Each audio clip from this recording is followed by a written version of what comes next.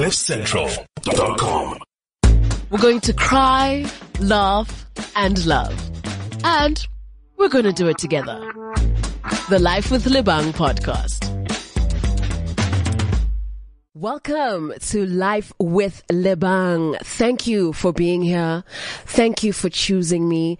You have no idea how much it means to me to know that I'm speaking to you and I'm doing something real and you're being moved by the things that I share with you weekly, courtesy of Cliff Central. My name is Lebang Khosana and this is Life with Lebang, a place where we chat, a place where we unpack, a place where we connect.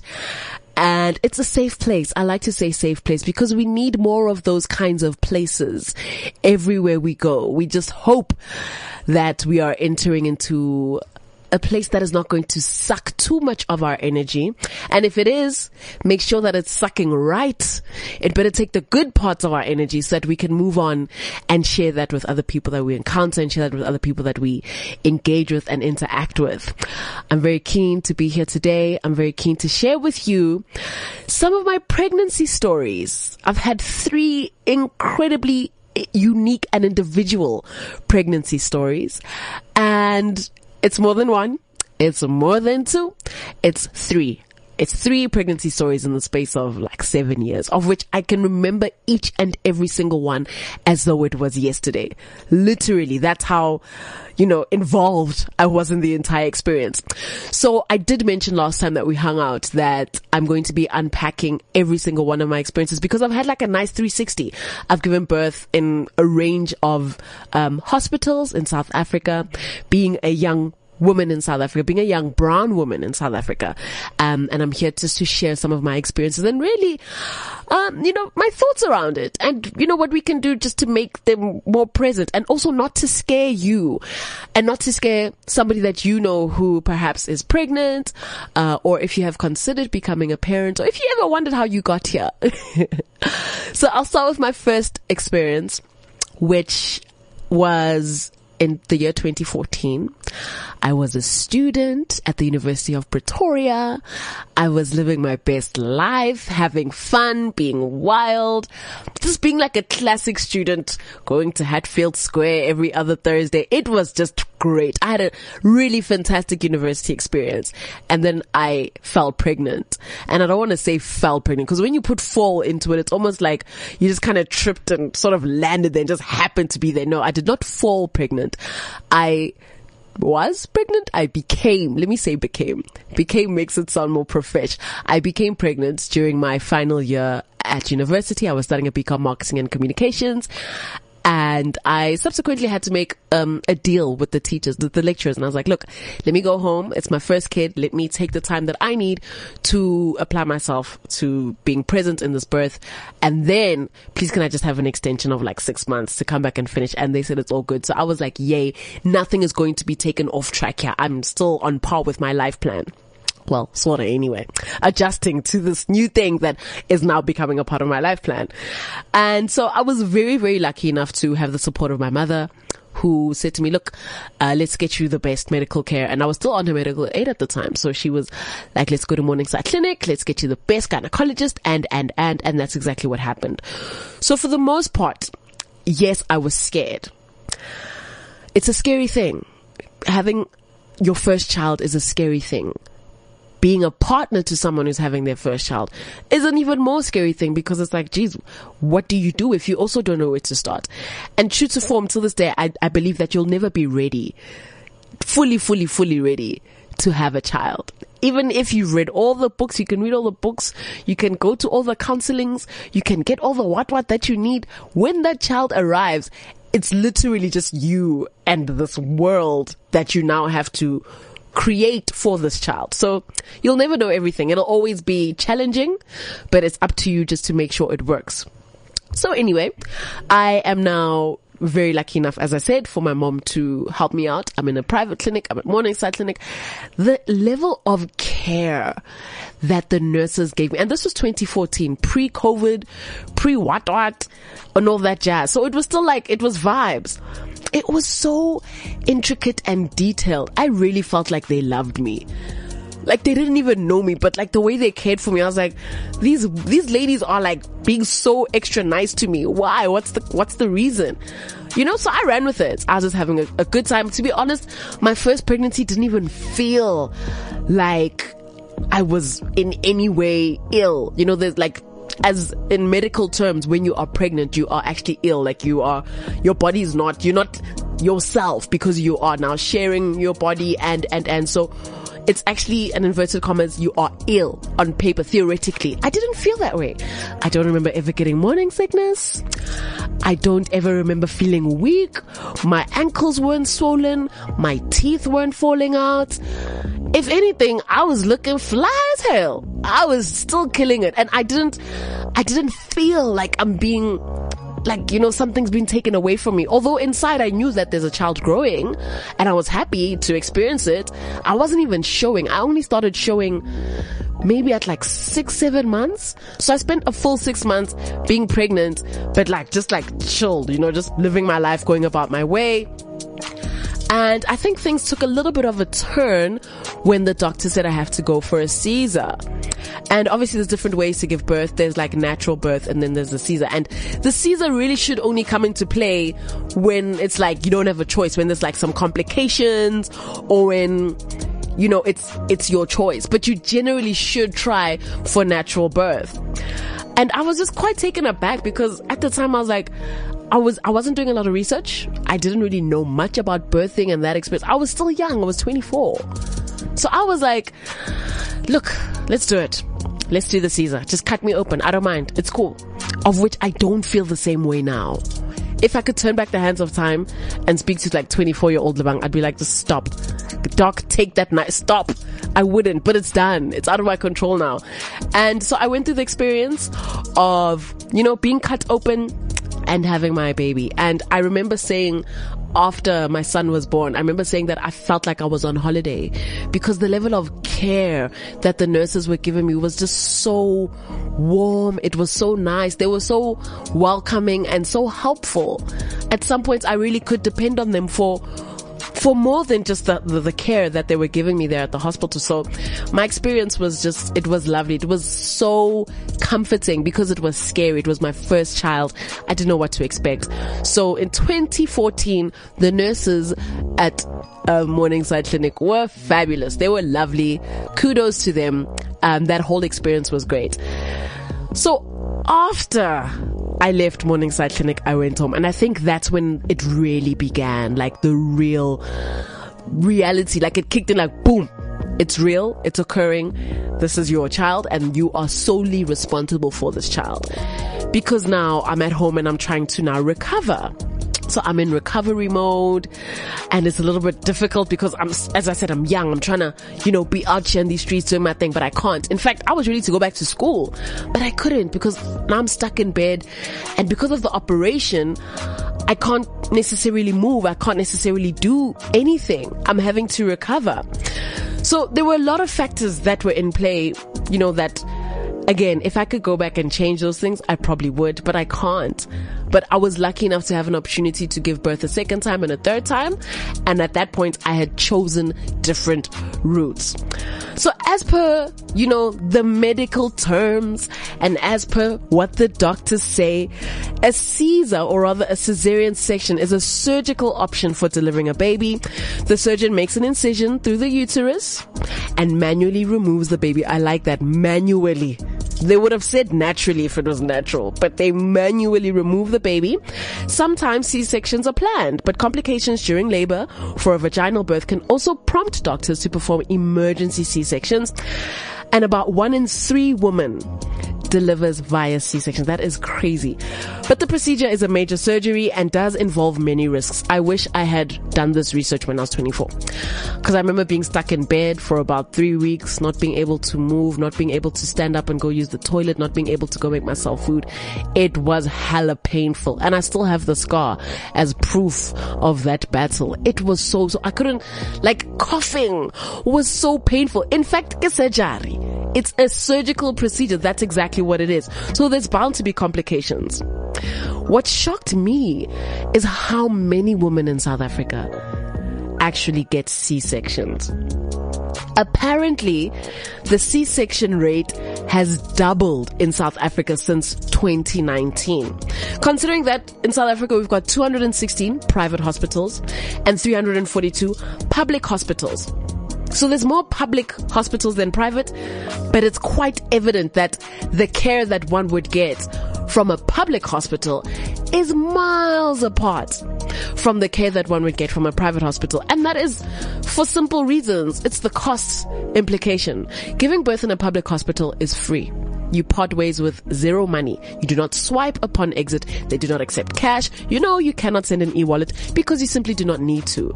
But at a private hospital, baby, you better be prepared to part ways with at least 45,000 rands. At least. Minimum.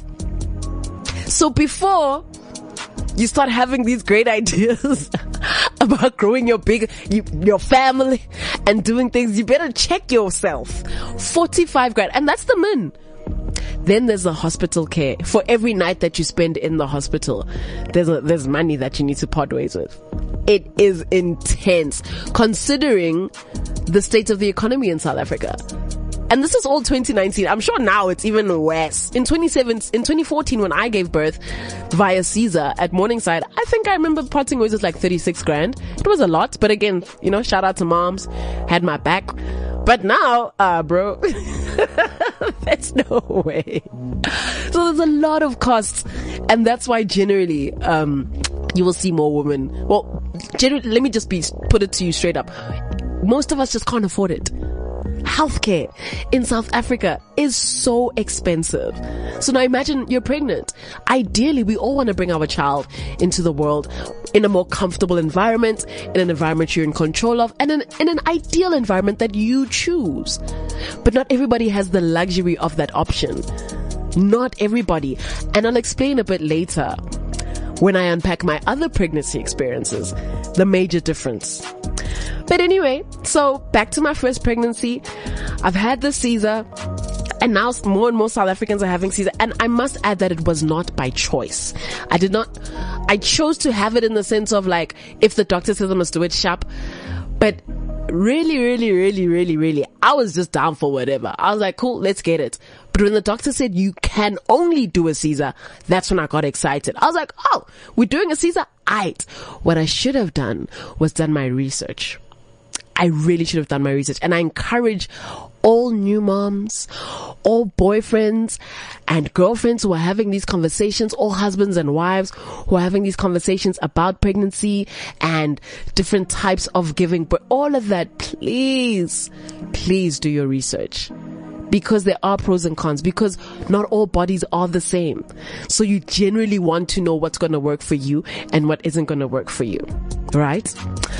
So C-sections are necessary, obviously, if the mother experiences some problems during labor. So I'm not against it if you don't have a choice. Like if vele the doctor's like, this is all you can do, go for it. It only becomes a problem when they force you and you don't have a choice. And that's something I experienced later on in life. When I wanted to have a natural birth, and I was told, no, you cannot. You have to have a C. And it's gotten so bad that you go to some doctors and they'll just tell you straight up that they don't even do vaginal births anymore. They only do C-sections. I was like, why? I mean, they must have their reasons. They are medical doctors. These are qualified individuals. But you don't even want to do natural births, like, at all? This got me thinking, man. This really upset me and got me thinking, because it's clear that not enough women are doing research. It's clear that if the C-section numbers in South Africa has doubled in the past 2 years, then something's going on. Something is up. And, there's pros and there's cons to whatever method of delivery you end up doing. I don't doubt that those doctors must have experienced something with the vaginal birth for them to just only want to do C-sections. But I encourage all mummies to please do your research. It's really what's going to separate you from making the right choice and making the bad choice. Because again, it's always a unique experience. All babies are different, and your body is your body. If you and your friend both have babies at the same time, chance of you having the same experience is are practically non-existent. So doing your research is an important and vital part of this entire process. And a big part of this process is the recovery. Because right after you give birth, do you know that you'll bleed for 6 weeks? Not only are you stuck in bed because you've just had a surgery, you're now depending on everybody to feed you and, take you to places and do everything on your behalf. But now you're bleeding for 6 weeks. And now the human body is such a beautiful thing because the whole process of pregnancy is just beautiful. It's lovely just to know that the body is that clever. The body is that clever.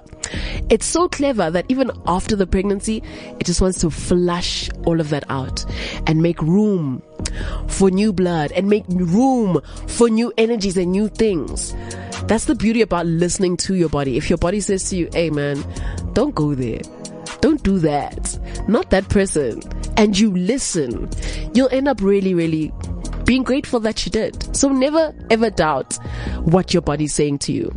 So the recovery from a Caesar is quite intense. It's basically similar to just recovering from any normal abdominal surgery. Getting up and moving around, it's harder. In fact, they encourage you to not do that so you can prevent any possible blood clots. You can't jog, you can't run, you can't do anything. You can't reach out for the coffee jar at the top of that coffee jar there at the top of the fridge. Forget it. Just forget it. You're not drinking coffee today, ma. It's just not gonna happen. You just have to stay put. You can't do any heavy lifting. So there's a lot of restrictions that come with, recovering from a Caesar. It is an intense experience. And if I were to compare it to my other birthing experiences, again, if I could turn back the hands of time, things would have been completely different. But my biggest challenge post-Caesar was the attempt at breastfeeding. Now, breastfeeding in itself is just a whole activity that requires so much attention. It requires a lot of detail. It requires, you need to commit to it. You can't just sort of willy-nilly it. You can't half-ass breastfeed. It's so detailed. So number one, you've just come out of surgery and you're healing. This child is hungry. Have you ever woken up and just you went to sleep and you didn't eat? Number one. Now it's the next morning and you need breakfast, but you haven't eaten. There's nothing in the house. It's maybe like the 15th or the 16th of the month. So now you're broke. And you're like, hey, but I'm hungry. And maybe you'll only be able to eat around lunchtime. But there's a plan that you can make. And the only plan is just to freaking snatch some food somewhere and run. That's exactly what babies do. After you give birth, they are so hungry that they just finna snatch. And when they see a little nipple and that golden milk that comes out of that, they just snatch. Even if it means humch. That's the sound that the snatching makes. And amen, it's so. It is so. That's why I started with breastfeeding being intense, because it is out of this world. Why are you biting me, dog? I'm willing to feed you, but don't bite me. So there's learning how to breastfeed. Again, not all of us have the same experiences. Not all women have the same size breasts, same size nipples, same structure. So some women naturally, boom, it happens for them perfectly. They are just able to, the baby's mouth and the nipple just come together like a hand to a glove. And it's just, that's it. And then there's other mothers that now you must play PlayStation and you must find the mouth and you must look and yeah, it's a console because it's like, And by God's grace, eventually you get it. And you cross thumbs that every time the child is hungry, you're able to provide. But there's situations where that's not always the case, where you're struggling or your child is biting you, or God forbid, there's no food. There is no milk for you to give to your child. Why? Because you haven't eaten. If you aren't eating, how is your child gonna eat? How are you gonna eat if you're in bed and you can't stand up and go to the kitchen to make yourself food?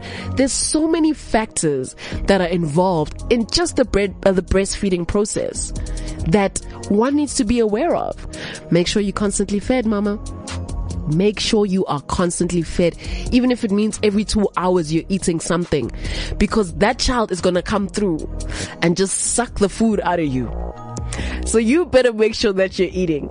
Make sure that your family knows that they need to feed you. Make sure that your partner knows that he needs to feed, or she needs to feed you, because your baby's going to need to eat.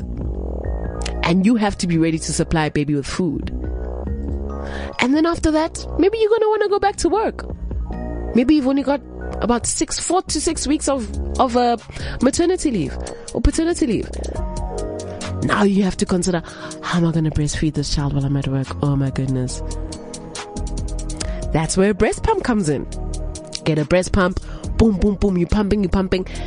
Now you're putting aside this golden milk. It really is called golden milk because it's priceless. And it tastes quite decent.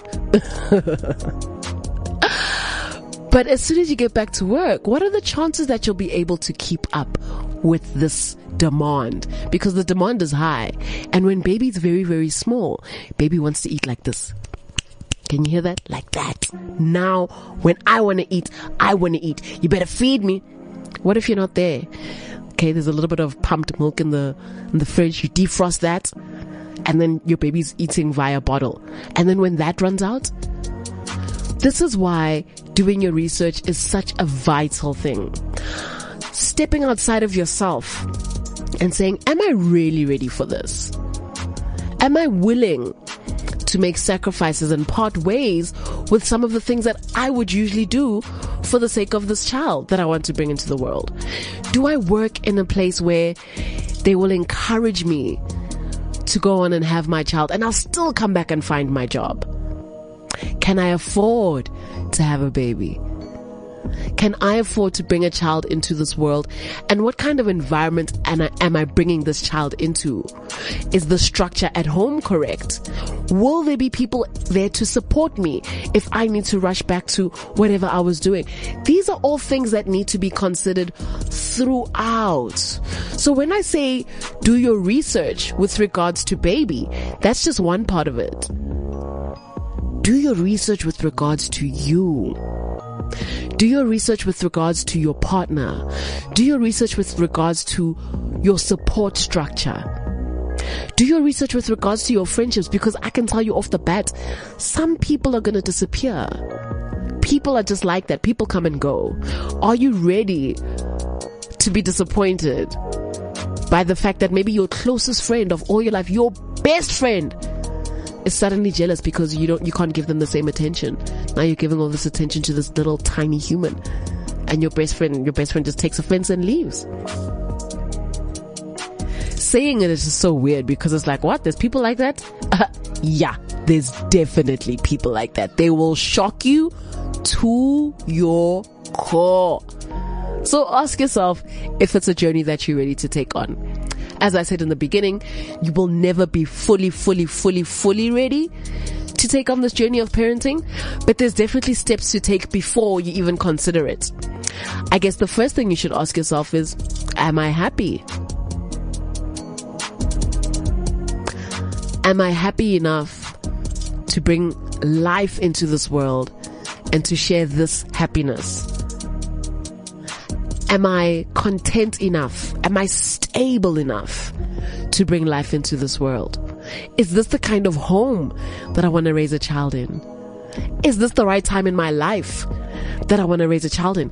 And there's all sorts of myths that exist about the right and wrong time to give birth and to have a child.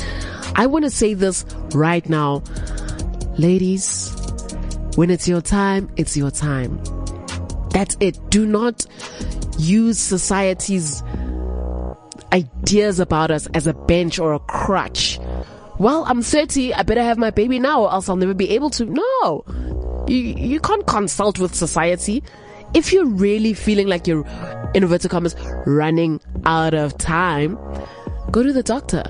Let somebody who's qualified tell you the facts with regards to when's the best time for you to try and when you can or can't. But to listen to society, oh man, it's tricky. It's a little bit tough. So there's a lot of layers involved in the birthing process, in the birthing journey. But ways to make it healthier, ways to make it easier, ways to make it more enjoyable and more memorable are to just ensure that within yourself, all of those boxes are ticked. That within yourself, this is the right time. That within yourself, this is something you're willing to carry. Because I haven't even started talking about diapers and the price of diapers. I haven't even started talking about the price of those postnatal what. Hey, there's things. And if you're not on medical aid, the entire experience will humble you. It will absolutely humble you. So I encourage you today to take with you what I have shared and apply it at that point in your life when it's time or when you have your chance. If the time is right now, congratulations. May your whole pregnancy journey and experience be beautiful. If it's something you're thinking about, please take my advice today. Do as much research as possible. Because, yeah, you could be in Thailand or in Bali there, but now you must pick between flights and school fees. So just ask yourself if it's for you or if it's not for you. The beauty of it all and the joy and the pricelessness of it is really just being able to see your child's face every single day and watch them grow and change and become this independent person. Because when you look at your child, that's all you. That's your work. And therein lies the why. The why you do it. It's because that look on their faces, man, it's so priceless. It's such a beautiful thing to be a part of, to know that I did that. When you're looking at my child, you're looking at a version of me, a reflection of me. And that's just fact. And there's no word to describe how it feels when you look at your child smile at you just because you've walked through the door. Mommy, daddy. I was like, damn, these kids love me. They take me as I am. And that is the beauty. So all of the other stuff, that's just like semantics and that's just admin and fluff and all the stuff that you have to do. But the joy that comes from all of that makes it all absolutely worth it. Why am I talking about pregnancy? Because it's life with Lebang. CliffCentral.com